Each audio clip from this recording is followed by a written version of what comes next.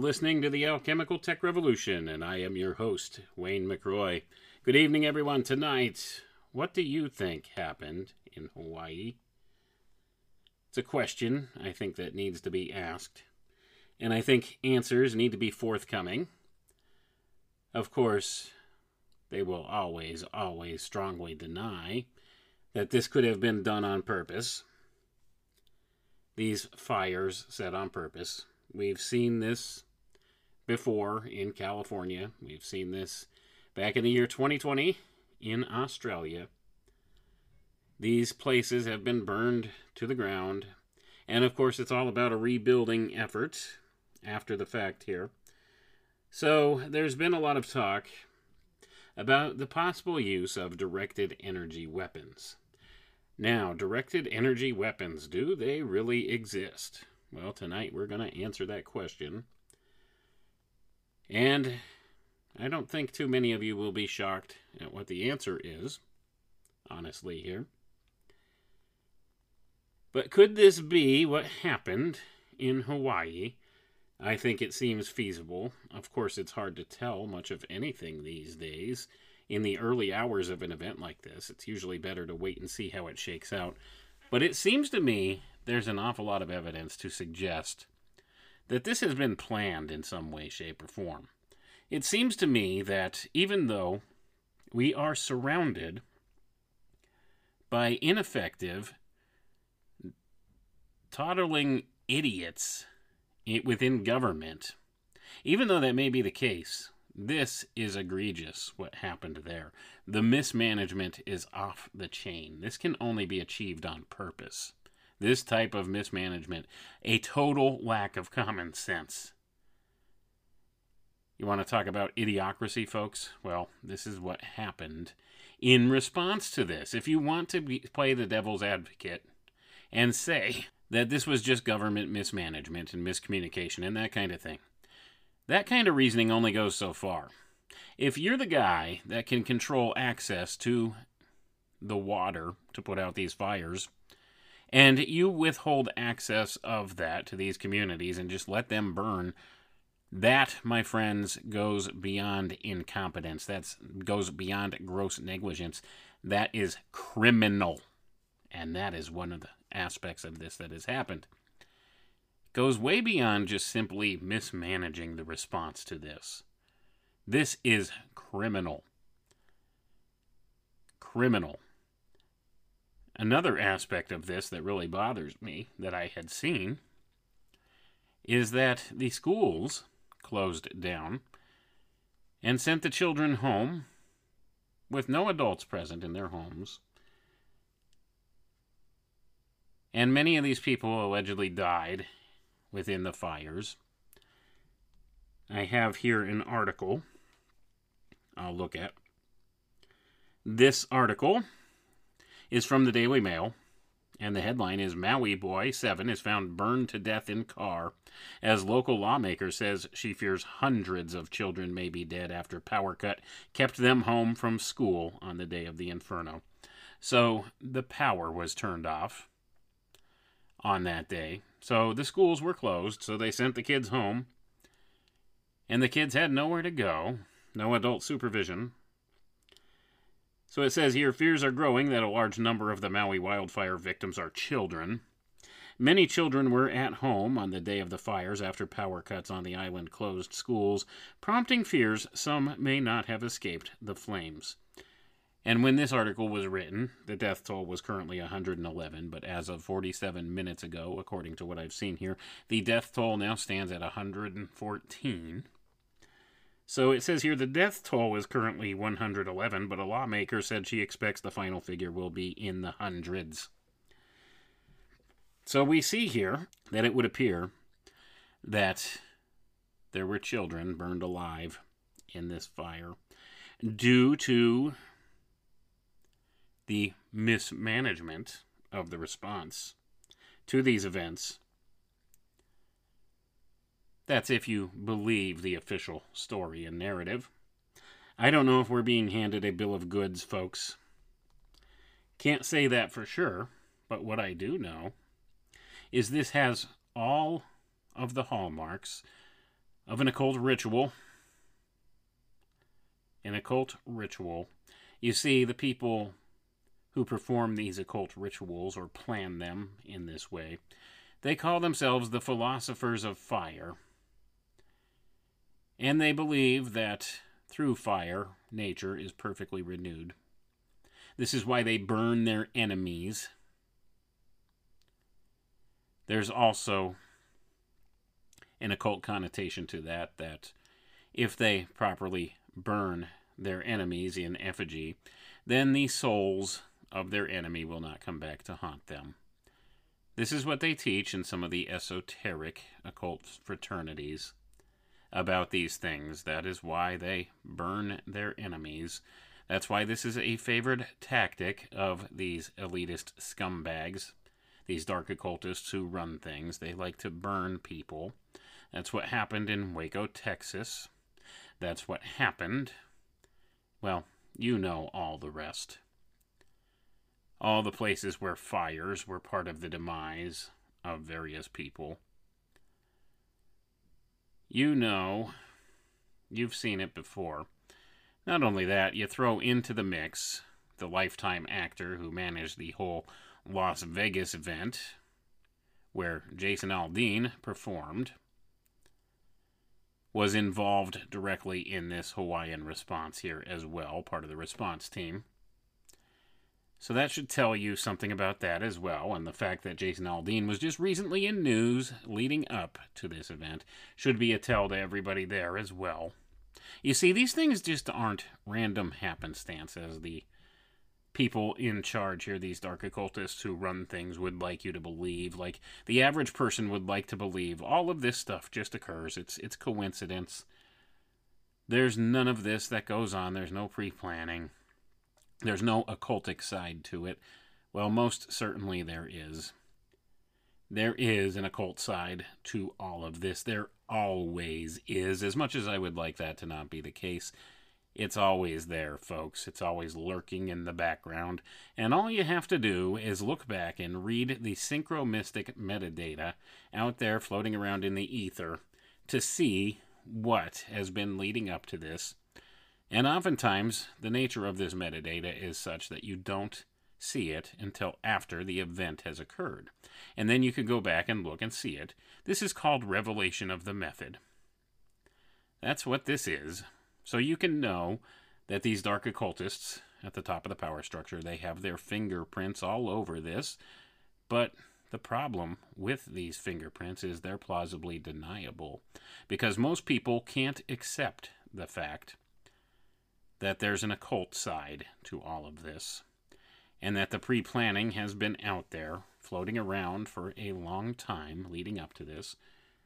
All you gotta do is look at the Mountain Dew can, the flavor they came out with in 2020. 2020, another banner year for social programming of the masses, social engineering on a grand scale. That flavor is called Maui Burst. Isn't that intriguing that they had a flavor of Mountain Dew called Maui Burst? The symbology's been there, folks. It's been out there. You've probably seen a lot of it and not realized it, and you wouldn't realize it until it's pointed out to you. Another one, go back and watch the Disney film Moana, centered around the Hawaiian Islands and the Hawaiian culture and their mythology. Always the mythological aspect tied to this stuff as well, the archetype. If you watch that film, you'll notice that at the end, what one of the main premises of the film is the lava god, I don't remember this lava monster's name particularly, comes alive and burns the island. And the only way for the island to be saved is for Moana to return this artifact to the spirit of the island, and then it can be reborn and renewed. And one of the main antagonists / protagonists in that film is a demigod named Maui. And Maui meets his destruction and demise at the hands, well, nearly meets his destruction and demise at the hands of this fire monster at the end. But, of course, he is saved and renewed In the rebirth process, the regreening of the island being reborn and re-imbued with life because of the returning of this artifact, which I think was called the Eye of Tahiti, or Fahiti, or some such thing, Tafiti, in the film. I haven't watched it in a while. I don't quite remember. But I do have a lot of children, so that gives me an excuse to watch some of these films. And I sit there and I pick out the symbology in them. But of course, you wouldn't recognize that at the time of its release, because this wasn't a thing yet. But here we are. So now you have the esoteric symbol of the all-seeing eye present there in the rebirth of this now burned, destroyed land. And of course, this harkens back to the mythological aspect of the phoenix. Through fire, all nature is perfectly renewed. All things are perfectly renewed. That is the motto of the philosophers of fire. And of course, there's a rebuilding campaign that's been suggested here for this whole thing. So the evidence there stands out as far as the occult side of this. It's definitely been circulating for a while. The build-up for this, the synchromystic metadata, as I like to call it, was certainly out there, pointing the way towards this. And now, with hindsight being 2020, not coincidentally enough, we can see these synchromystic connections. And of course, it's all about pattern recognition as well. So this is a precursor event for something bigger to come, in my estimation, sometime this fall, probably somewhere around, say, September 29th-ish. Now that's a total guess. Total guess based upon some things that I've seen. I'm not making a prediction, but I do know the way they like to leverage certain energetic principles in ways, and September 29th is the next big date. In the way that they've outlined this year of 2023 from the get-go. And how have they done that? Well, you got to go back and look at the Chinese New Year celebration and all the symbology associated with that. The Year of the Rabbit, Chinese New Year. Their next big celebration will be September 29th. So I think there's going to be some type of an event that occurs around that time where they're going to try to leverage off of that energetic principle in some way. That's a guess. Like I said, it's conjecture on my part at this point. But we'll see what happens. Based upon how I know that these people operate, I could certainly see them perhaps trying something like that. And maybe even the mere mention of that here is enough for them to not do something if they had something planned.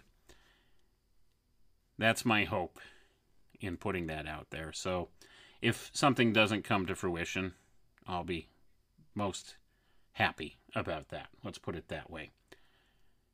And I don't know whether to expect something or not. Like I said, total conjecture on my part, total guesswork here. But I suspect that probably around that time we'll see them try the next phase of their operation in this year of the rabbit, the empowerment of the rabbit as the trickster in this way. And of course, they're ramping up all the same tropes that they were back in 2020. I see that as being a banner year here for them. It's pattern recognition. Go back and look at the patterns in 2020. The year started with Australia on fire. Then we began to see some other things. Around that same time, in late 2019, there was the UFO revelations. And now this year we have UFO revelations just prior to this fire. Then we had the big fire in Australia in 2020.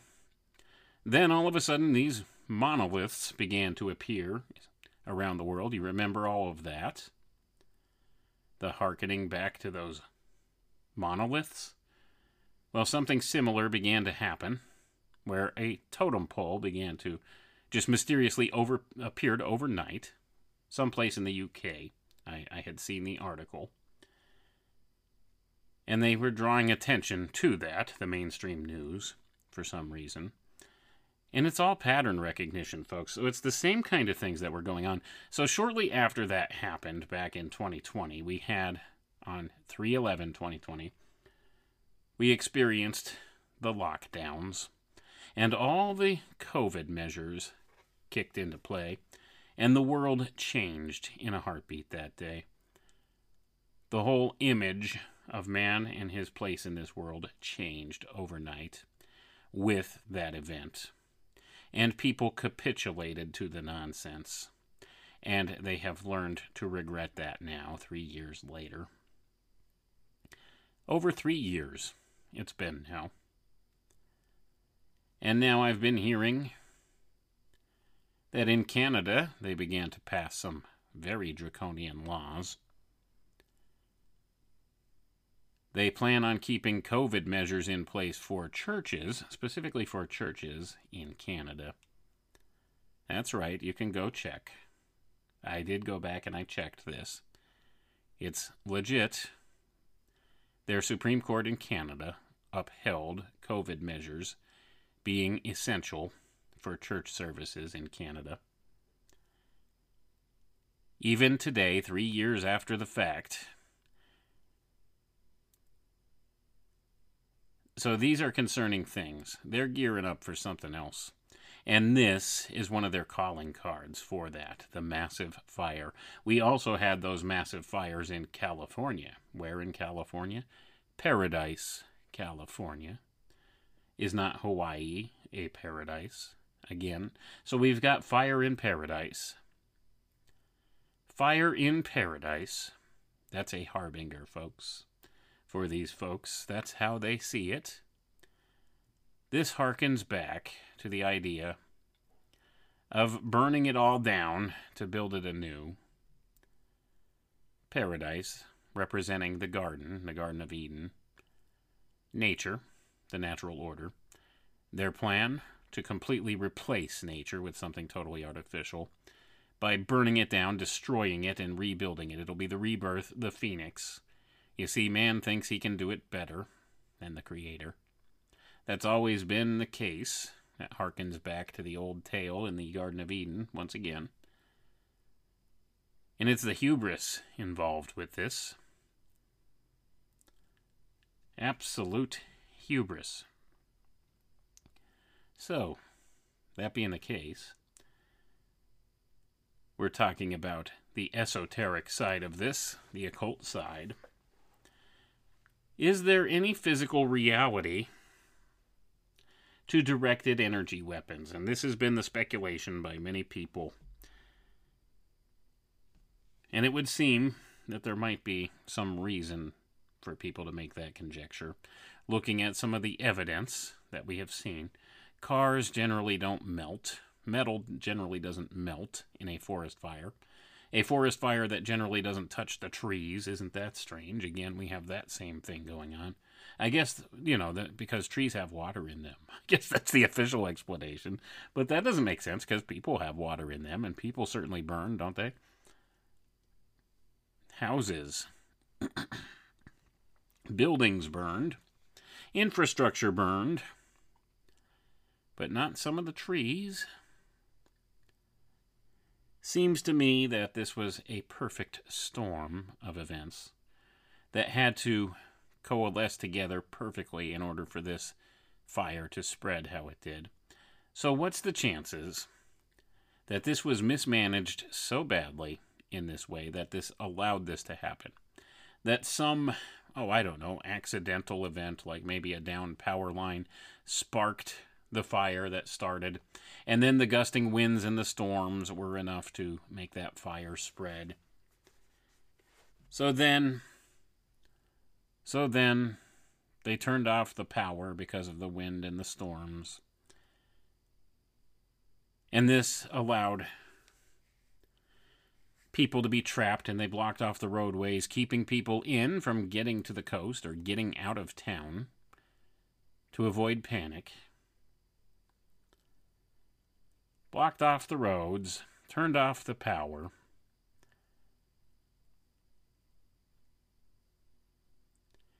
And then they cut off the water supply. Do those sound like accidental occurrences?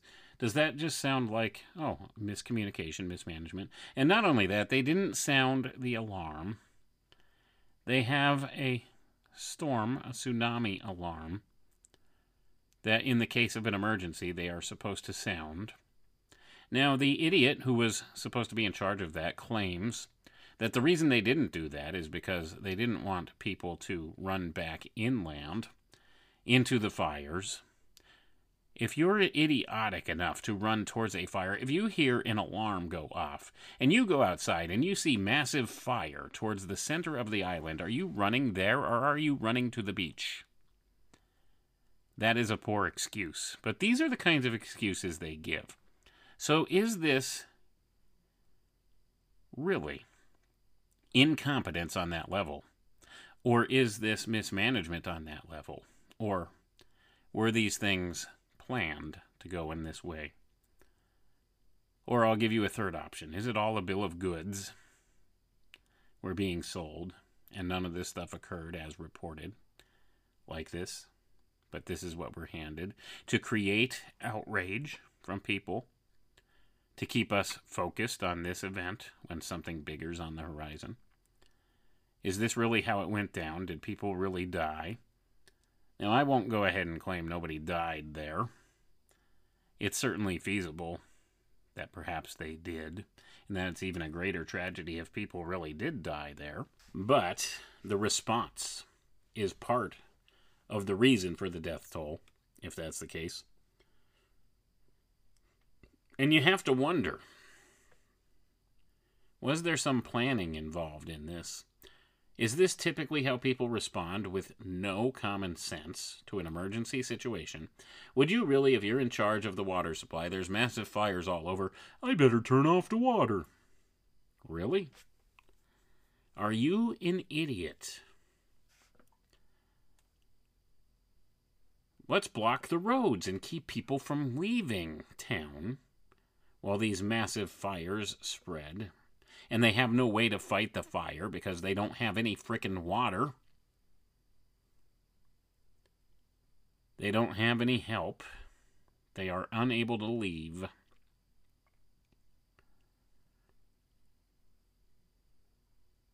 This is either gross incompetence on a massive scale, and that says something about our government if that's the case, or it was planned to go this way, or third option, none of it really occurred this way that's being reported, but we're handed this just to generate outrage, keep us focused on this event, focus on the details. What's going on? What started the fire? Could have been military weapons, directed energy weapons. Could have been maybe a spark from, I don't know, down power line. Could have been an idiot left a campfire burning or something. We don't really know what started this or how it escalated out of control. But in this day and age, when they can clearly control the weather if they want to, they allowed this to happen. They allowed these conditions to persist. They allowed this fire to burn. They clearly had access to water that they could have utilized and maybe diminished the damage a little bit. They could have helped people to escape. They could have given people better notice or warning. They could have sounded their sirens that they have for just such emergencies. Instead, they did nothing except block the roads and send children home to die, if you believe this narrative. I don't know what to make of it. Only time will tell here what comes of all of it. But the big question on everybody's minds, was it directed energy weapons? Well, tonight we're going to look. We're going to look at the state of directed energy weapons. What's real, what's not, what do they have, what's available. And where are we going to go for this? I'm going to go to the RAND Corporation. The RAND Corporation's Project Air Force, to be precise. a little document here in my vast archive that's called Space Weapons, Earth Wars that talks about just this thing. This was written in 2002, published in 2003, with some addendums in 2003. Prepared for the United States Air Force, approved for public release, distribution unlimited from Project Air Force RAND Corporation, available in the Library of Congress publication data record. And it says the research reported here was sponsored by the United States Air Force under contract F49642-01-C-0003. Further information may be obtained from the Strategic Planning Division, Directorate of Plans, Headquarters, United States Air Force. RAND is a nonprofit institution that helps improve policy and decision-making through research and analysis. RAND is a registered trademark. RAND's publications do not necessarily reflect the opinions or policies of its research sponsors. Copyright 2002, RAND Corporation, all rights reserved. Published by RAND, Santa Monica, California, Arlington, Virginia, Pittsburgh, PA. So let's read the summary of this paper. Space weapons for terrestrial conflict have been the subject of intense debate twice in the modern history of space. The first time, at the beginning of the Cold War, was over the possibility of bombardment satellites carrying nuclear weapons. The second time, at the end of the Cold War, was over the possibility of space-based defenses against nuclear missiles. Now, well past the Cold War, the topic of space weapons seems headed again for public debate, this time based on ballistic missile defense. National policy documents tactily include the development of advanced technology to improve ballistic missile defense options. The latest space policy document from the Department of Defense, written by a gentleman named Cohen, from 1999, supports, quote, ballistic missile defense and force projection, end quote. To this end, the United States is developing a space-based laser technology, which is approaching the demonstration phase. Kind of pause for a moment here, folks. Remember, this was 2002. 2002, 21 years ago. For these reasons, as well as the threat that space weapons could pose if developed by an adversary, it is time for public discussion of the subject. This report does not present an argument either for or against space weapons, but instead describes their attributes and sets out a common vocabulary for future discussions. The report classifies and compares these weapons and explains how they might be used.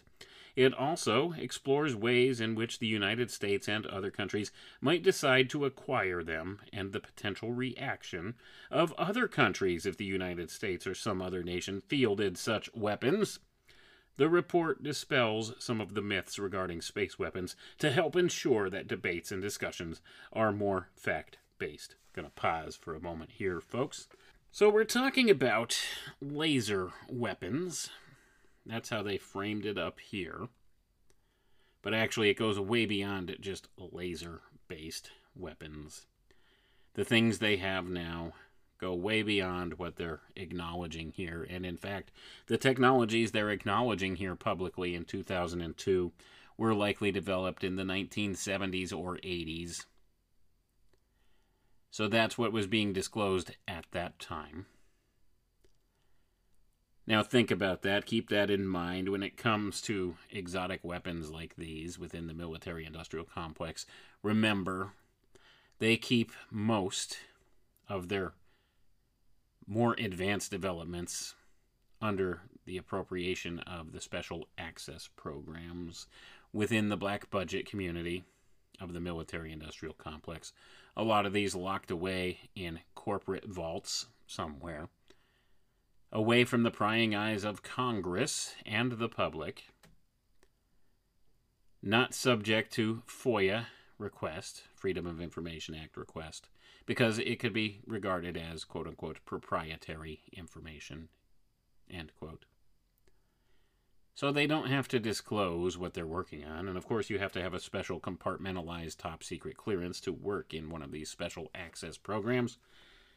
So some of these technologies don't largely get acknowledged publicly until well after their testing phase. Usually 20 to 30 years.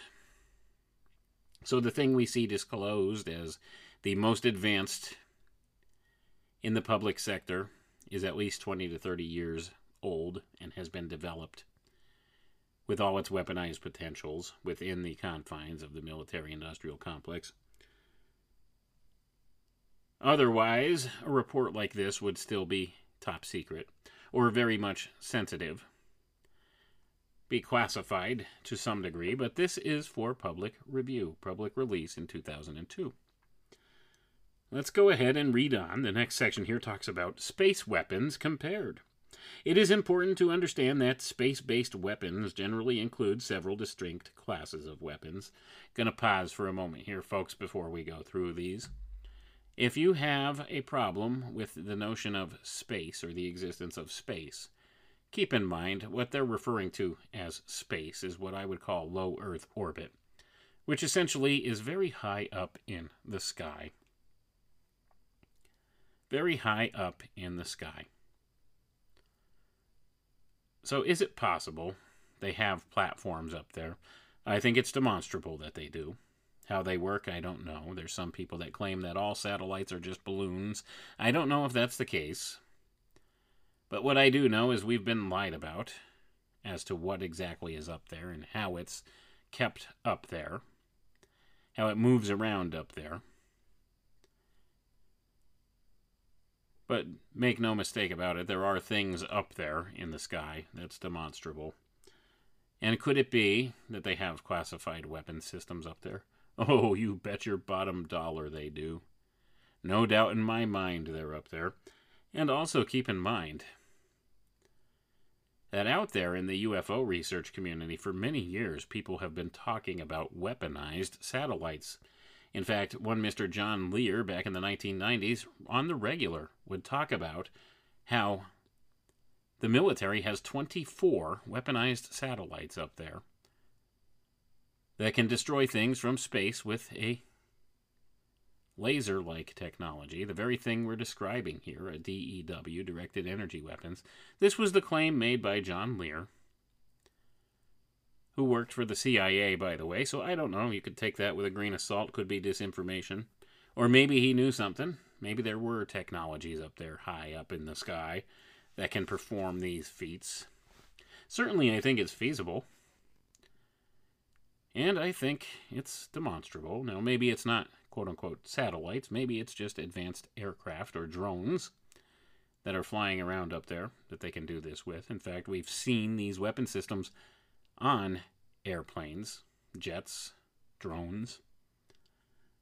What weapon systems are we talking about? Well, here the RAND Corporation breaks down these different weapons, these space-based weapons. The first one is directed energy weapons. The second one is kinetic energy weapons against missile targets. The third one is kinetic energy weapons against surface targets. And the fourth one is space-based conventional weapons against surface targets. Now, we're going to read the important aspect here. We're going to get into the meat of the matter. Directed energy weapons, which destroy targets with energy transmitted at the speed of light over long distances, are in a class of their own. The other three weapon system types destroy targets by delivering mass to the target using either the kinetic energy of their own velocity and mass or the stored chemical energy of conventional explosives to destroy the target. Each type of weapon operates in different ways, is suitable for different kinds of targets, has different response times, and requires different numbers of weapons in orbit to achieve the degree of responsiveness required to reach a particular target when needed. And then it says here that there's a table that summarizes these distinctions. But I think we summarized them pretty good, so directed energy weapons are in a league of their own. Let's keep that in mind. Now, when we're talking about directed energy weapons, we're not just talking about, your standard laser beam, which lasers can be quite powerful, don't get me wrong. But we're talking about scalar wave technologies, folks, which are in a class of their own, and I don't think it touches upon that aspect of it in this paper. But these things most definitely do exist, and their potentials, the damage they can cause, is enormous. But let's read what they have here about directed energy weapons. Now, bear in mind, this is from 2002, likely talking about technologies that were 30 years old at that time. Keep that in the back of your mind as we go through this. This is just what's acknowledged publicly 20 years ago. Now imagine what is possible today. Directed energy weapons. Directed energy weapons include a range of weapons from electronic jammers to laser cutting torches. Well, jammers need to transmit only enough power to compete with the targeted receiver's intended signals. Destroying ballistic missile boosters would require developing and deploying lasers with millions of watts of power directed by optics on the order of 10 meters in diameter. Directed energy weapons could destroy targets on or above the Earth's surface. Gonna pause for a moment there, folks.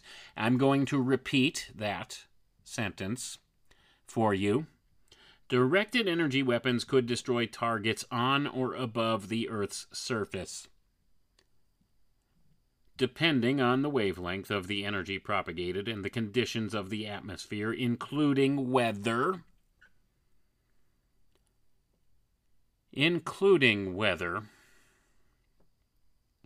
Although the energy a laser delivers propagates at the speed of light, the laser has to hold its beam on a target until energy accumulates to a destructive level at the target.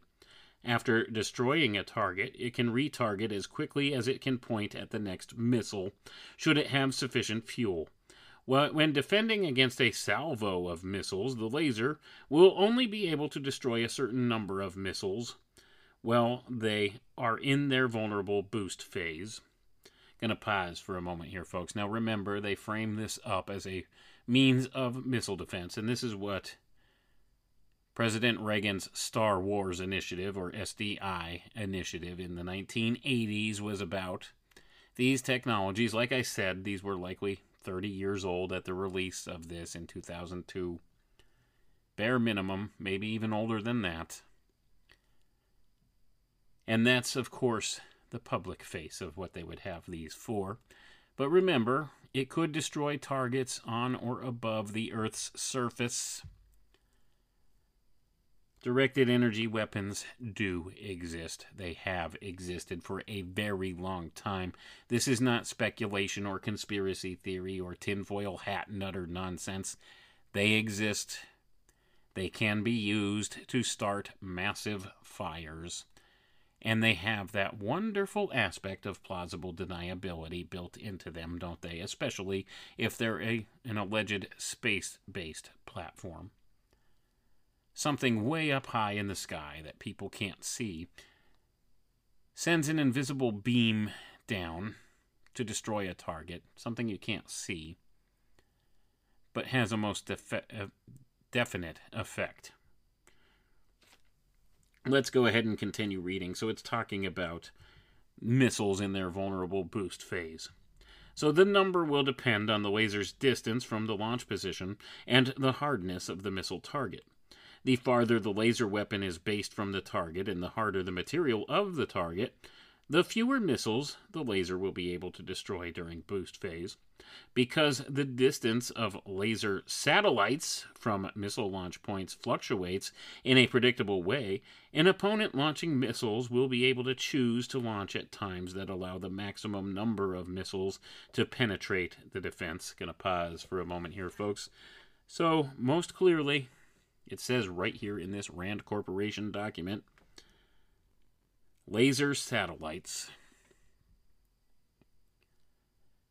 naming the very weapon system here that would make this possible. Now, if you can use a space-based satellite with laser technology to destroy missiles in flight, above the surface, and it's been stated that you could destroy targets on the surface. Well, what do you think? Especially if you can start, say, a fire right as a windstorm is moving in, and then you go ahead and decide to do everything in your power to maximize the damage potential by grossly mismanaging the response to said fire. You have a recipe for psychological operations to go on. It's a type of warfare. It's real warfare. It's domestic war, folks. Domestic warfare. Unacknowledged domestic warfare. Governments harming their own population. All that's missing is some incentive to do so. The capability is certainly there. Everything's present. They've fulfilled the occult necessity to tell you what they're doing. Garnering your metaphysical consent. That's the term I use to acknowledge this. Metaphysical consent. They manufacture metaphysical consent by telling you what they're doing, by putting out this synchromystic metadata into the ether for people to pick up out there into the zeitgeist, or the collective unconscious, if you would prefer to use that term to describe what this is. This synchromystic metadata constitutes this information field. If you prefer the term quantum information field, if you want to be more tech-sounding or modern-sounding, this is certainly something acknowledged. It's the collective unconscious. It's the Akashic record. It's genetic memory, epigenetic memory, all of these things combined together. All of these different things that we call this phenomenon, the zeitgeist, if you will. Doesn't matter what you call it. It's definitely something that's there. It's an energetic field. It's an information field. And we can detect on an unconscious level some of these archetypes and tropes put out into this information field. That's what I call the synchromystic metadata. So that's been out there, thus preparing the way occultly for this, garnering your metaphysical consent through a contrived way, of course, but this is one of the ways that these dark occultists who run things in this world attempt to skirt karma. They tell you what they're doing. It's much like the old trope of the vampire. He can't come in unless you invite him in. It's the same thing with this type of thing on an occult level. They need to get your tacit consent first. How do they do that? By subtly telling you what they're doing, giving you hint after hint after hint. And even in recent years, they hit you over the head with it. And you still don't get it. But in so doing, if they do that, and you don't object to it in some way, shape, or form, or call it out ahead of time, that gives them the tacit metaphysical consent to do those things they want. And then they perform the operation, and then they collect the results that they want. This is how they operate things. And the mere fact of discovering what's been done after the fact empowers it all the more. This is what's called revelation of the method. It gives them a good laugh and chuckle at us. That's why it's kind of a mixed bag. It's a catch-22 whether to cover this type of stuff or not. Because in covering it, it is giving the revelation of the method here. But I think we need to demonstrate that this is a real thing. So it's an important service to provide to people, but at the same token, it's also kind of giving these people a little bit larger of an ego, because they think we've just pulled another one off. That's why it's important to look at this stuff, because we need to prevent more of this kind of thing in the future. And if we could begin to recognize these signs out there, these synchromystic metadata in the zeitgeist before an event, we can head it off and it won't happen. And their house of cards crumbles and they can't pull off whatever it is they want to pull off. They haven't pulled off another one over us. That's why it's important to learn how to read this information field. Because if we can read the information field and head it off at the pass, then perhaps we can prevent some future tragedy from happening, or some future social engineering trope from happening. And that's why I attempted earlier to go ahead and name the date of September 29th here. And like I said, it is conjecture on my part. I reserve the right to be totally wrong, and I hope I am wrong about that. But around that time, I suspect they're going to pull off some other grand event on the level of COVID.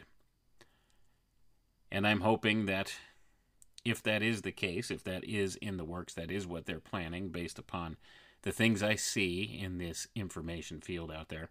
If that is the case, the mere mention of that here, if enough people start to recognize this and call this out and see it as being the possibility here, then it won't happen. They'll be forced to back out of their plans. Because if enough people are aware that something's coming, they can head it off at the pass. And that is my hope in doing this kind of thing. That's why I think it's important to demonstrate this, but there's a lot of ground to cover. That's the problem. We need to frame this in a way that people can understand the concept and apply it logically to the things that they see and be able to piece it together and connect the dots and make some sense of it, and perhaps be able to better ascertain what future things may be coming based upon these things. Not to think of it as silly or backward, like we've been taught. We've been indoctrinated to. We've been taught to think that this type of way of thinking is archaic and backward, or magical thinking, or primitive somehow. Stupid. Magic doesn't exist. Science. Science is just like magic, only it's real. How many times have you heard your science friends say something like that? How many times have you heard that when they don't friggin' have a clue about how things really operate? There's an occult side to everything. There's a metaphysical side to everything. There's a spiritual component to everything that's largely been ignored by our modern society because that's all part of the zeitgeist they want.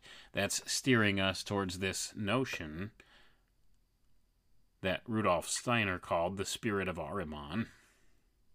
I call it Antichrist. Keeping people bound in materialism, hyper-materialism.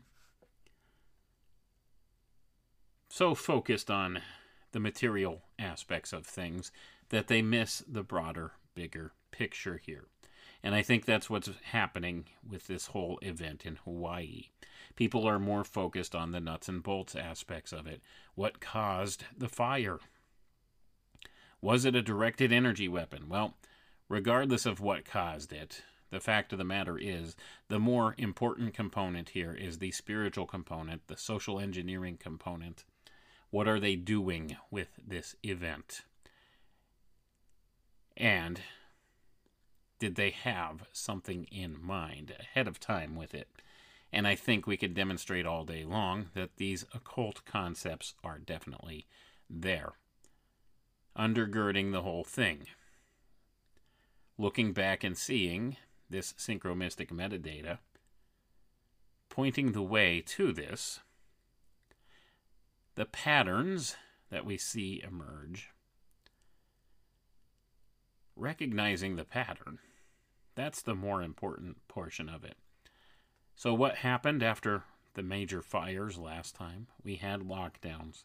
Watch out for the lockdowns, folks. That's the important thing I could tell you here. Maybe they're going to introduce a new germ on the world of some sort. Some type of an invisible threat. They've been talking about Disease X in public now. Talking about the next pandemic. And of course there's a new strain of COVID for the fall. Of course, because they've got to put out a new vaccine. Don't they? All these things coming around again. They got away with it before. Too many people capitulated to the nonsense. And they're trying again. I think they're going to get a little bit more pushback this time. So maybe they're going to amp it up a little this time. Maybe they're going to make the stakes a little higher this time. We'll see. I hope to be totally wrong about all of this, but pattern recognition, in my soul, I see the pattern, and I know they're up to something.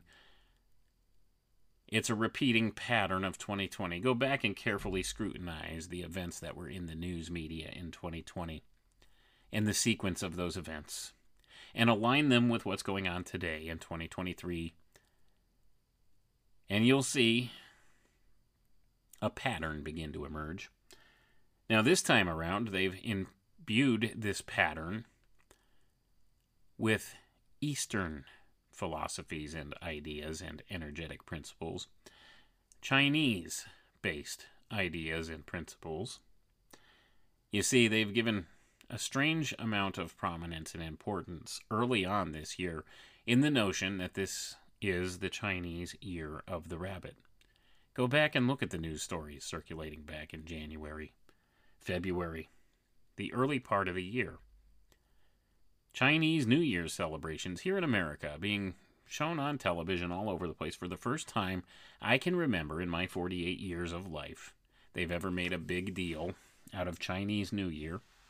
And we had the Chinese spy balloons, which very much look like the Chinese lanterns, flying over the country. You remember all of that. The Year of the Rabbit. They pushed the notion that it's the Year of the Rabbit. Quite a bit. We have all of the symbology pointing to the rabbit and the moon. You see, in Chinese mythology, there's a moon rabbit. And there's a whole mythological archetype that goes along with that. You might have to go back and look at some of my other work to explore that topic more. It's not something I discussed on the podcast all that much. But Rose and I covered it on the Poppycock Report, I recall. And I do have some Substack articles out there about it. But this whole Chinese New Year, Year of the Rabbit bit, there's something there. They're leveraging some type of an archetypal component with that. I don't know what that means or what it's going to look like. But I do suspect, based upon the importance that they've imbued on the Chinese New Year and the whole Year of the Rabbit trope, that this next upcoming festival, this mid-autumn or mid-fall festival, as it's called, if memory serves me, that they celebrate in the Chinese culture, is on September 29th. So that's why, if I had to pick a date that I think they would try something, it might be then. And of course, we are approaching the 22nd anniversary of 9/11. 22, the year of the number of the master builder, 22 years ago this happened. So this is a massive, important, what's the word I'm looking for? Milestone, I guess, for the occultists. 22 years. So something's afoot. And of course, they always like to leverage the idea of the fall, because it's that time of year when life energies begin to diminish and start to drop off and are on the descendant then. So they like to leverage things around the equinoxes because of this. The fall equinox in particular, because that's when the descension of the energetic principles begins. And then in the grip of winter, when these energetic principles are at their lowest, that's when things really begin to get bad and amplify.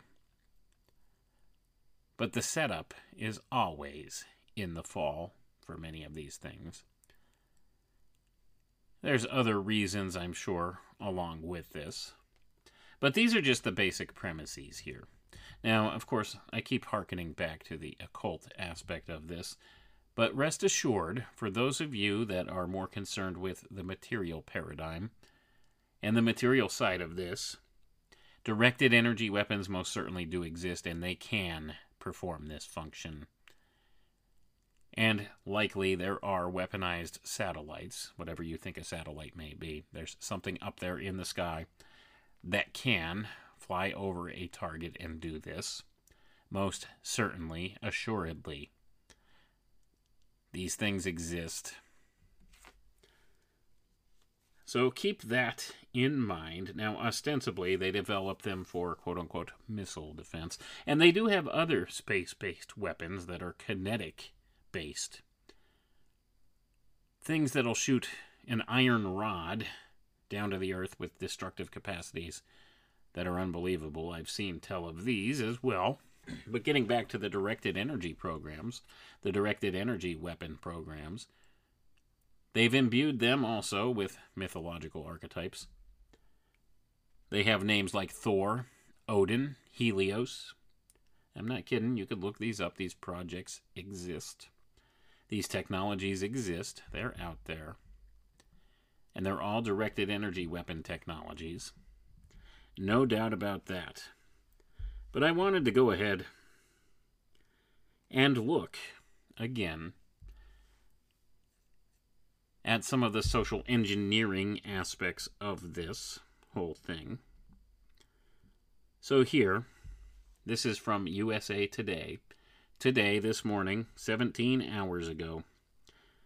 Here's the headline, quote, "The next Maui could be anywhere. Hawaii tragedy points to U.S. wildfire vulnerability," end quote. Published this morning, updated 5:08 p.m. today, Eastern Standard Time, August 19th, 2023. The article says as follows: "The deadly wildfires in Maui reveal a vulnerability in the United States that is increasing as quickly as threats from climate change. Huge swaths of the nation lie in dry danger zones where wildfires spark, and cash-strapped governments have ineffective emergency plans to save lives. That was the deadly combination in the Maui disaster, namely wildfire risk coupled with what some experts and victims have called questionable emergency preparedness, and it has played out in some of the deadliest fires in the nation and around the globe, alarming fire experts and community leaders. Similar scenarios happened in Paradise, California, where 85 people died and nearly 19,000 structures were destroyed in the Camp Fire in 2018, and in Algeria, Italy, and Greece, where questions of effective emergency response and preparedness have been raised after more than 40 people combined died from wildfires sparked by an intense heat wave, high winds, and dry vegetation last month. Canada is experiencing a devastating record wildfire season, with over 33.9 million acres scorched and at least 4 people dead so far. In Maui, where at least 111 people have died and more than 2,200 acres were burned in the August 8th wildfires, the county already knew it had a high wildfire risk, according to a study it commissioned 2 years ago, following an unprecedented wildfire season in 2019, where more than 20,000 acres were burned. Hawaii's and Maui's fire problem is more extreme than on the U.S. mainland, the study said, noting dozens of buildings and vehicles were damaged in a 2018 wildfire. While there were no deaths in either of those years, warnings were raised and possibly not heeded by local officials. Now experts from around the world are taking a second look at many places that may also be at risk after Maui's crisis, which now is among the top 10 deadliest wildfires on record in the U.S. since 1871. "The next Maui could be anywhere," said Tirtha Banerjee, a civil and environmental engineering professor at the University of California, Irvine. Gonna pause for a moment here, folks. They always got to get their UC professor in there to speak, don't they? They're expert on climate change, right? What else did this Banerjee say? Quote, "Realistically, almost any place could have a wildfire," end quote. America isn't the only country worried about wildfires. Well, of course not, right? Thousands of communities from urban enclaves to coastal towns and remote locales throughout the U.S. and abroad, similar to Maui, are vulnerable to wildfires because of the increasingly deadly combination of climate change and government's lack of emergency plans and resources, experts say. Gonna pause for a moment here, folks, and call absolute poppycock. They're always planning scenarios Emergency planning, they throw money at it like there's no tomorrow, but of course corrupt politicians put that money right in their pockets rather than doing what they should be with that money. And that's a factor in this too. So they want you to be programmed into thinking, okay, runaway climate change. Things are getting so bad with the climate. And by the way, our governments are so totally inept and mismanaged and absolutely unbelievably corrupt and or incompetent that they can't plan for these things properly. So this makes for a greater danger. The climate change aspect of it certainly is nonsense. And I certainly think that if the governmental side of things here, the mismanagement and the incompetence factor are really factors, well, that should be something that's hugely concerning and telling, because people are purposely being appointed into these positions knowing full well that they are incapable of performing the task. So this is deliberate as well. So let's go ahead and read on. Now, of course, your sciencey professor from UC, University of California, Irvine, says, quote, "There seems to be a consensus among those in the scientific community that it might get worse for a bit before it gets better," end quote. Really? The consensus. So climate change is going to get worse before it gets better. Of course, if you pay enough carbon taxes, maybe it'll get better. If you eat the bugs and, freeze to death in the wintertime because you don't use any heat source and drive your electric car, then maybe the climate will get better, right? It's nonsense on the face of it. But I find it very telling here. They're trying to prepare people to expect more of this.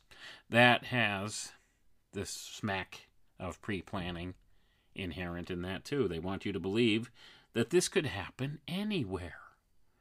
These wildfires can just randomly crop up. I mean, look at Canada's on fire, Hawaii's on fire. We had that event in California. Australia burned. You see, and it could happen. And the reason it happens is because of that climate change and because of government ineptitude. Government mismanagement. They don't have enough planning. Do you see that trope being pushed here too? I guess they want us to believe that things like Event 201 are good things. When they plan these things, they want to have responses planned out for this stuff. They love their simulations, these people. So I'm not buying it, folks. I don't know if you are. I don't buy it that the governments are ill-prepared. They're ill-prepared for these things. No, they're not. They're doing what they're told. They're doing what they're instructed, and they're blindly following orders. Just like that guy in Hawaii who didn't want to release the water, turn the water on. Like the guy that didn't want to sound the alarm because it's only supposed to be sounded for tsunamis, and he was afraid that if he sounded it, the people would run towards the fire and into the fire. Really? No common sense, just blind order followers. Sheep. The same ones that I'm sure walked around Hawaii with the mask on the beach, distancing themselves 6 feet apart from one another. Running out and getting their multiple vaccines because they were told they have to. Being ostracized if they didn't. And these are the types of people we put in charge. Order followers, not leaders. That's the problem. You put order followers in the positions of leadership. The ones that should make decisions, responsible, common sense decisions that could save lives, and yet they won't do it. Because they weren't told to do so. They were told, this is only for this. Do not use this in any other occasion. That's not leadership, folks. Leaders make decisions that sometimes go against whatever the rules of operation are or were, out of necessity, out of common sense thinking. I mean, it's common sense to think there's fires over there. Maybe I should turn on the water so that the water's available there for them to fight the fire over there. No. Can't turn the water on. Can't do it. It's this lack of common sense. And if this is actually the people we put in charge of things, I think we need to rethink what we're doing here. Were these elected officials? Probably not. They were probably appointees. Probably somebody's nephew needed a job. Somebody's nephew that the governor knew or something needs a job. Okay, well, pat Skippy on the back here. Go ahead. You sound the alarm if there's a tsunami there, Skippy. Okay, I'll do my job. And that's what you get. So is that how things are done? I don't know. Or is there more involved with this? Or do we believe the story at all? That's the other aspect of it. I'm on the fence with a lot of it. I don't know what to believe about this whole thing. But what I do know is it is a hearkening signal for some other event to come afterwards. It aligns perfectly with the timeline of 2020, with the sequence of events, the pattern. Like I said, it's about pattern recognition at this point. Pattern recognition, and being able to adapt the pattern to what the zeitgeist is at the time. And if you're not comfortable with the term zeitgeist, which simply means spirit of the time, use the word collective unconscious, if you would prefer. Use something more sciencey sounding. Quantum information field. Whatever you choose to call it. Rest assured it exists, and the unconscious human mind is very much aware of it, and sees and recognizes these little bits of data in that field. And it will affect you on a subconscious level that you don't usually consciously recognize, but it will affect your conscious behavior at a later time. That's the whole key to all of it, and that's why they manipulate this data field in that way. This is how one of the ways in which they affect human consciousness, how they affect the public consciousness of people, how they steer mass behaviors. It's mass psychology, folks. At the core of psychology is occultism. In case you were unaware of that, go back and listen to my show where I looked at the roots of modern psychology. It's based in some of these occultic teachings. It's based in these old ways of thinking. That's where our science, our quote-unquote science of psychology comes from. And much of this science that they call psychology is very much subjective. There's no objective measures of it. In fact, just saw a study that these SSRI drugs that they prescribe all the time for depression likely do not work at all. They've come to the conclusion that depression isn't caused by serotonin level discrepancies.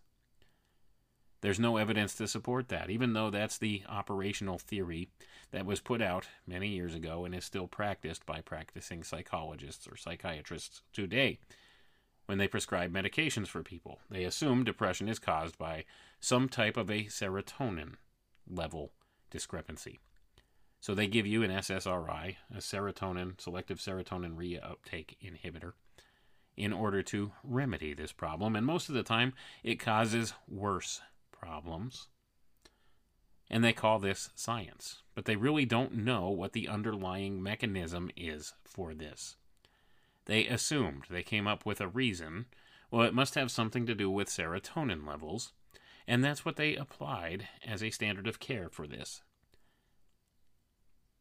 And that's one of the things that goes on here. Even though they really don't know what the mechanism of action is, have no friggin' clue what causes depression, but they assume it's some physical thing, some physiological thing, and that's what's been done here. They've attached physiological mechanisms that don't actually align with the reality to many of these things in order to instantiate some type of a control of the system. This is cybernetics methodologies, folks. I hope I'm not losing anybody here, but this is exactly what's been put into practice in this world today. That's why they seek to quantify everything. They want to try to attach some type of a material world cause and effect sequence to everything, and they do that through quantification, count and measure everything. Everything is a type of a particle interaction.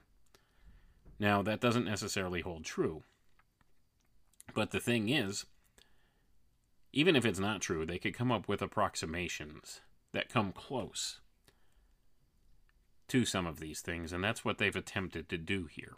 They come up with an approximation, a physical approximation of what they think could be the potential unit of measure for a thing, and this way they could instantiate some type of control over it. Even if it's imprecise control, they could still steer things in certain directions. That's what a lot of this is based on. That's what cybernetics methodologies are. You quantify it, and if you quantify it, if you could count it and measure it, you could better control it.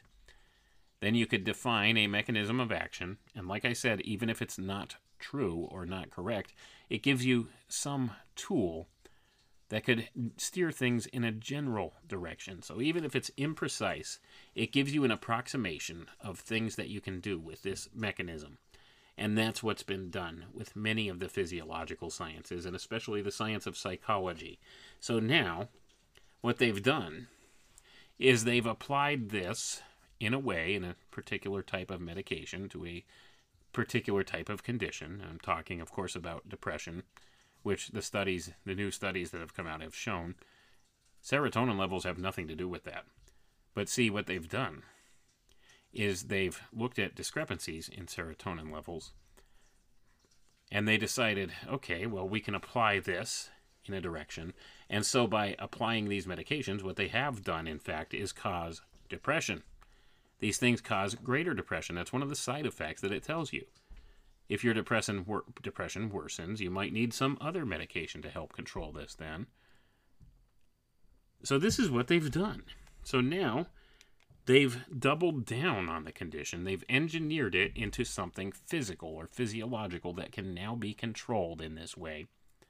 Do you see how devious this really is? And these doctors think they're doing good in this way. What they've done is they've found this condition, which they've identified, and they've diagnosed in this person. And they apply this medication to that, thinking that this will be the fix. But what this does, in fact, is it reproduces the condition all the more, but it reproduces it on some physiological basis. And this creates the feedback loop that they need in the system to control the system. This creates that circuit. This is called a causal circuit. So what they do is they insert this causal circuit, and now they've induced this condition even more manifest into the person in a physiological means, and now that mechanism of action is present in the physiological system, and now they can manipulate it in certain ways. So this is a lot of what's been done through this system of psychology, this science of psychiatry or psychology, physiology. These things have been measured out in this way and had these cybernetics principles applied to them, because cybernetics is the study and the science of systems control, whole systems control.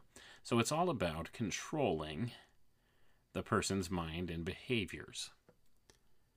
That's what it's about. So it's about inputs and outputs. So the input you give is, I'm feeling down, I'm feeling depressed. They diagnose you with depression, and they give you this drug that ostensibly will help make you feel better from that depression, but what it actually does is oftentimes it will further ingratiate that depression into you over the course of time. You may have a positive response at first, but over time that degrades. Over a very short time, most of the time, that degrades. So that's one of the things that happens. So in introducing this, they take control of the physiological mechanism, the triggering mechanism, and then they could apply other standards to it and control that. Control somebody's behaviors, control their attitudes, control their emotional states on some level or another, through the use of medications primarily, but this is just one example of how they do things. And I know that seems like a side trail from what we're talking about, and certainly it is, but it certainly applies very much to the reality we live in. So remember that. A lot of this has to do with the spiritual component, or the lack thereof, that they're trying to engineer into society. It's all about keeping people focused on the materialist paradigm. So, of course, we're more concerned when it comes to events like this with the why, the how, what happened exactly, how did this come about? How did this come about? We're more concerned with the physical cause and effect notion of things in these regards, when we should be looking at the bigger picture. What is it that's being achieved through this? One of the easiest questions you can ask yourself about an event like this is, who benefits from it? Who benefits from this? Well, I think we know the answer. There's large real estate developers and government contracts and projects that have cropped up over this that may wind up buying some of this land for pennies on the dollar and rebuilding. I think that stands to reason. So that's who benefits. So if you look at who benefits from it, you might be able to ascertain who is behind the event, who at the very least allowed this event to happen and capitalized on it. It really is that simple when it comes down to it, if you want to ascertain who it is on the material paradigm of things that's responsible. But it goes much deeper than that, folks. It's all a spiritual battle at the heart of all of it. And this event, whether you believe it happened the way it's reported or not, it's irrelevant. It's out there. It's taking up human mind cycles right now. People are talking about it. It's a major focus. And it has us focused on this primary event. And it has us focused on these concerns. Well, what happened? What caused this fire?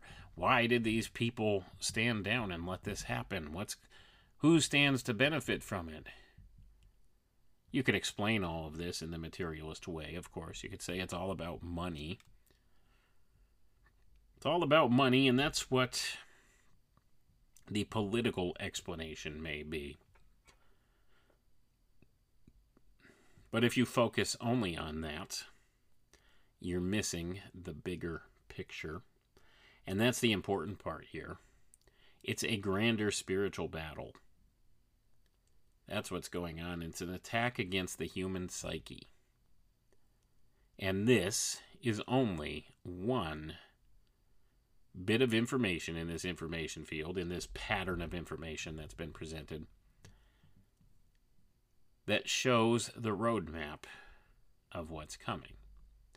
So we need to not lose focus on that aspect of things, because there's something else coming. Now, if these people in Hawaii really did suffer in this way, and there was property damage and loss of life, that's tragic and that's horrible, and I feel for these people, I do.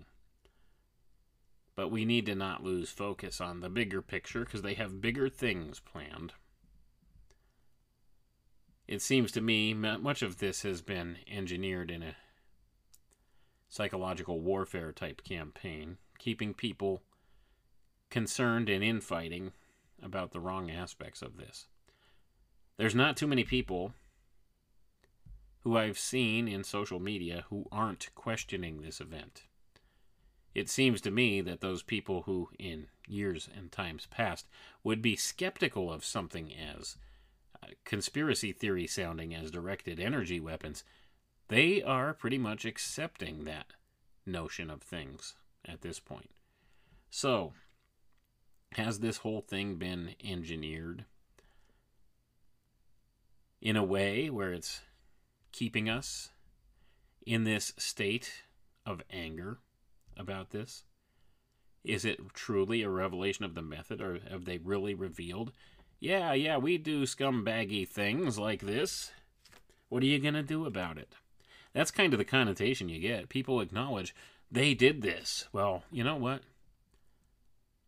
The problem with that way of thinking is it gives these people that are new to this type of thing, new to this type of research, new to this type of way of thinking, it gives them the impression that these people, these dark occultists who run things, or the ones who perform these psychological operations, are all powerful and they're so far ahead and they have every contingency planned.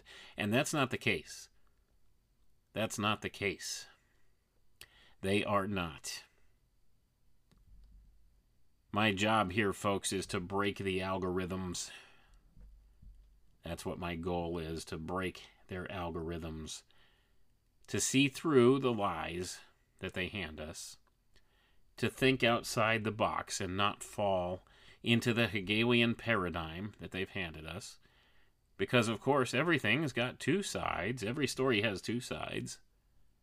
That's not the case, folks. There's more than two sides to every story. But they keep you focused on the two sides. So you have the ones that will say, oh, it's just tragic. It was a wildfire caused by climate change.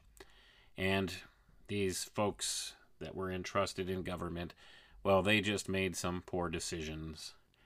And the fact that it played out the way it did is just coincidence. And then you have the other side that says this was deliberately started. It was direct energy weapons.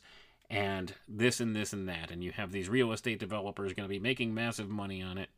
So these are the two sides. But I'm here to tell you, step outside the box for a moment. That's right where they want you. They want you to be outraged by this. And if people, real people, really did die, and real homes were burned to the ground, that is tragic, for sure. But don't lose sight of the bigger picture. That's right where they want you. They want you to step in one of those two boxes. You need to step outside the box. Look at the bigger picture. Look beyond the material paradigm, the material cause and effect paradigm. There's spiritual forces battling in this world today. We're living in the age of deception. The age of deceit. It's hard to know what's true and what's false. And remember, primarily the places we're hearing about this story are through where? Well, the mainstream media outlets. How much do you trust them? That's all controlled and contrived too. They could present us with a story that may not have any truth to it whatsoever. Could be a fictionalized account of things.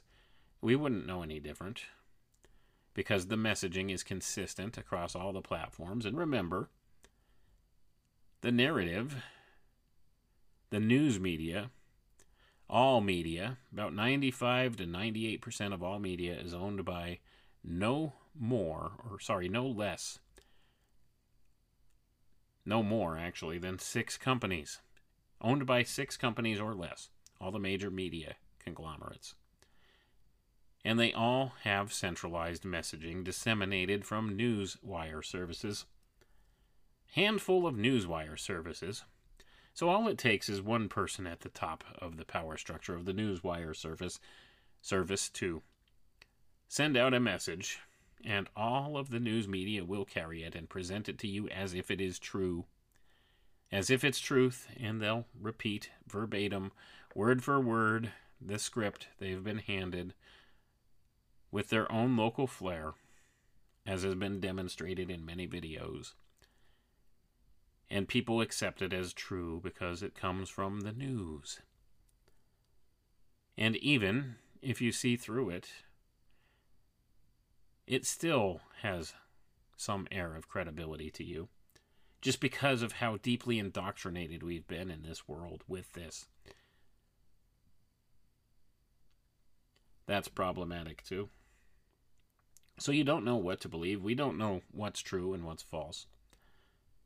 And that's why they keep us in these little boxes. Pick a side. They give you one of 2 sides to choose. And if you fall in line on either of those sides, you're right in their trap, because the box, folks, is a trap. Step outside the box. Look at these things from all angles, and most especially the spiritual angle. Pay attention to the occult side of these things, because it's very important. These people utilize it all the time. I always caution people, whether you believe any of that stuff or not is irrelevant. What you need to understand is there are people in positions of power in this world that very much believe in these things, and the things they do to act upon their beliefs will affect all of us. So you may think it sounds silly or a bridge too far to think in terms that there's planning phases of this wherein things begin to manifest years ahead of time in something as silly as a Disney movie, pre-echoing future events, but I assure you it is there. You could go look for yourself. If you know the language of symbology, especially, you'll be able to pick things out. If you have more than a 30-second attention span, and you could remember back a ways, you'll begin to see things. So something as simple as, hey, here's this soda released in 2020 called Maui Burst. Maui Burst by Mountain Dew, D.E.W. You see that, and it triggers something in your mind when you see the event that came to pass. Then you understand a little something about this notion of synchromistic metadata, as I like to call it. I think we need to really apply that term to it. It's a good descriptor. Definitely a good descriptor. And you can connect the dots between this stuff. And like I said, go back and watch that Disney movie, Moana, with Dwayne "The Rock" Johnson as Maui. Watch the end sequence, where the island is on fire, but it will be reborn at the end. Through fire, all nature is perfectly renewed. INRI, the alchemical concept here, INRI. That's what the alchemists and the secret schools claim that phrase, those initials on the cross of Jesus Christ, stood for. Through fire, all nature is perfectly renewed. They are the philosophers of fire, after all, and this is part of their belief system. So whether you believe it or not, like I said, it's irrelevant. You need to understand that the people in positions of power in this world that plan these things and begin to manifest these things in certain ways, they believe this stuff, and what they do to act on those beliefs will affect you, whether you like it or not. So it's best that you understand what motivates them, what it is they believe, why they do the things they do, and how they do the things they do, because there are ways you're being manipulated that you don't even know about, that you are unaware of, and it has everything to do with these tools that I've laid out here, this notion of synchromistic metadata, and how it applies to the collective unconscious, or the zeitgeist, the spirit of the time. If you think it's a silly notion, look at what science says about it. If you want to believe the scientific paradigm, this is certainly an acknowledged thing. It exists. Think about something like the 100th monkey effect. How does that work? Well, this could only work if there did exist something like the collective unconscious, or the zeitgeist. This is how memes work, folks. This is meme magic, if you want to call it that. It's the alchemical meme. The use of synchromistic metadata to influence human behavior on an unconscious or subconscious level. That is meme magic. That is what this is all about. That is how we are affected. That's why internet memes are such a powerful tool for awakening people as well. That's why even things like humor, parody, all of these type things have their use and are powerful tools as well. If you could laugh at something, then it doesn't affect you as much as it would otherwise. So we need to laugh at these people, at their nefarious plans, as they sit around in their little meeting rooms planning the future for those of us, the rest of us. Yes, we'll get them to eat the bugs. If you can't laugh at that crap, that nonsense, then something is wrong. They have more control over you than you would think then. So if you laugh at their stupid notions, the less power that has to come to manifestation in this world. So it's important that we use things like satire, humor, parody, and memes to battle back. Even though it's just little small victories here and there. That's one thing that the computer algorithms haven't quite gotten a hang of yet, is being able to understand memes. That's a tool and a resource that we need to keep using to awaken minds, because they're working and because of this notion. No machine can emulate the human imagination. No machine can understand the synchro-mystic. And that is where their big problem comes into play. Their artificial intelligence just doesn't grasp it, even still, nor will it ever fully grasp it. It doesn't read the language of symbology.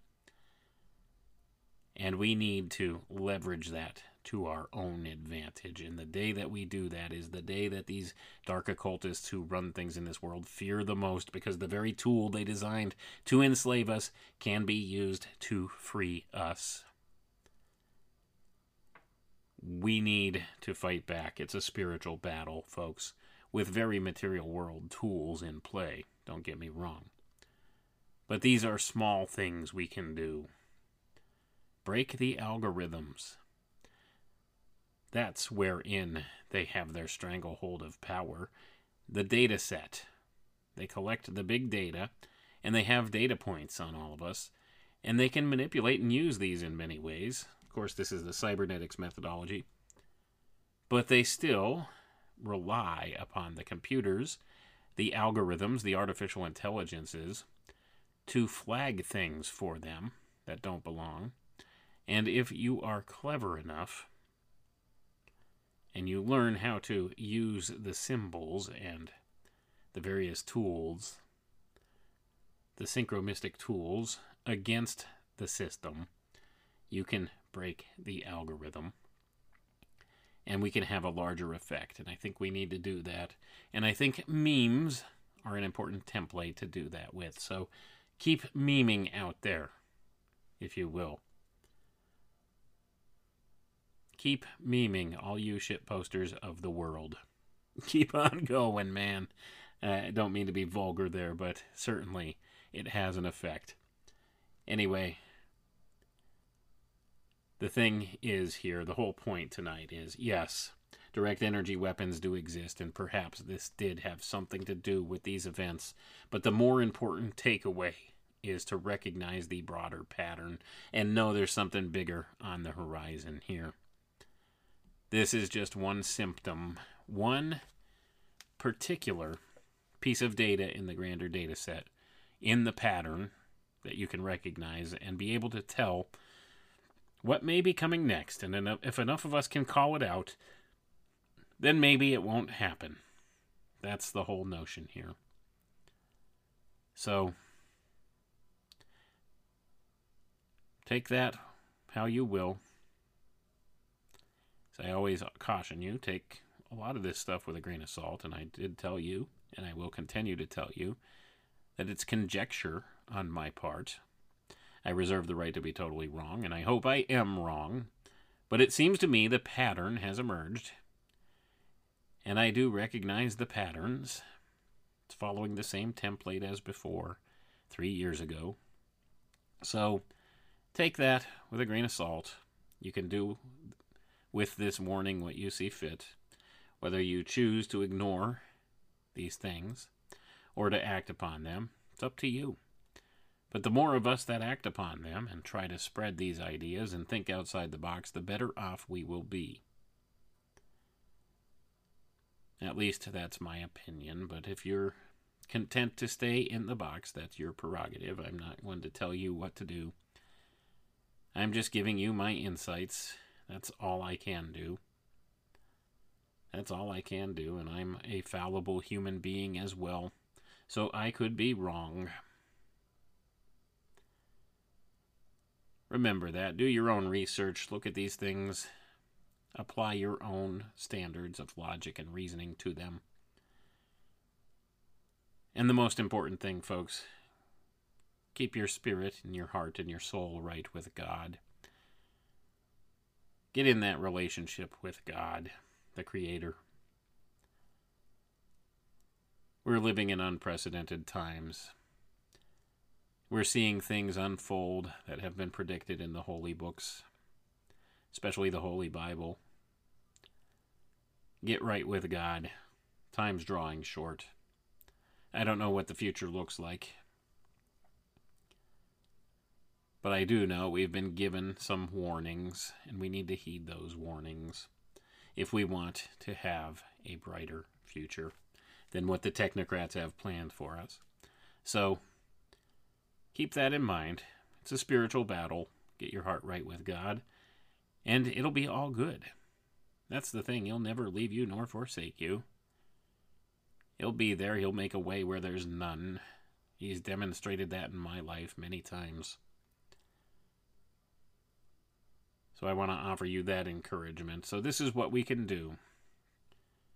We can be in right relation with God, our Creator, and we can fight back by recognizing the synchro-mystic. The synchro-mystic. And also by using the subtle tools of memes, humor, satire, to fight back against this stuff, because it disempowers these people when we do that, and we need to do that on a grander scale. Why do you think memes and stuff get you banned off of Facebook and YouTube and everything else? They know the power in the meme. Use it. We need to use this to our advantage. But anyway, folks, that's all I have for tonight. I want to thank you all for tuning in. Have a good night. We'll catch you next time. Have a good one. Come with me.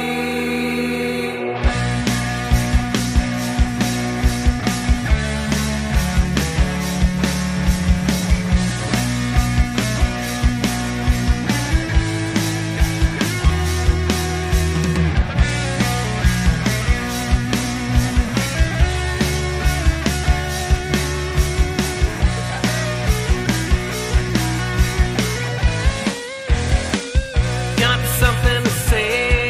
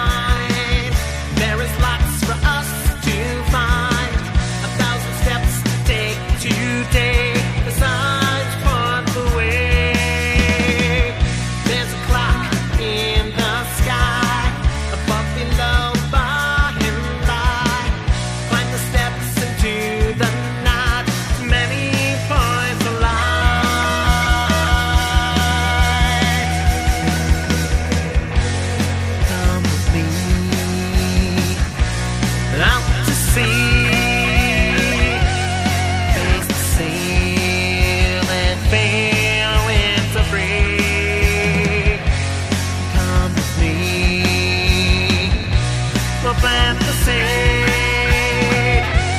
Take the time and you'll get what you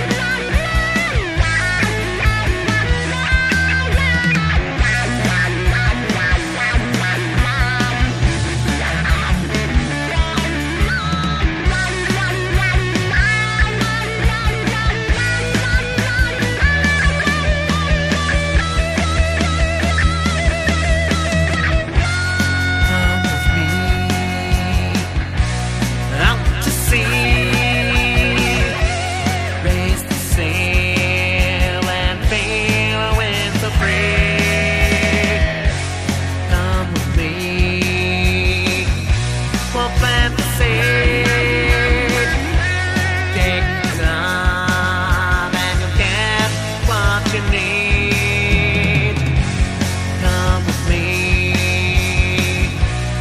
See the trace, pick the fruit and taste history. Come with me, it's what we can make.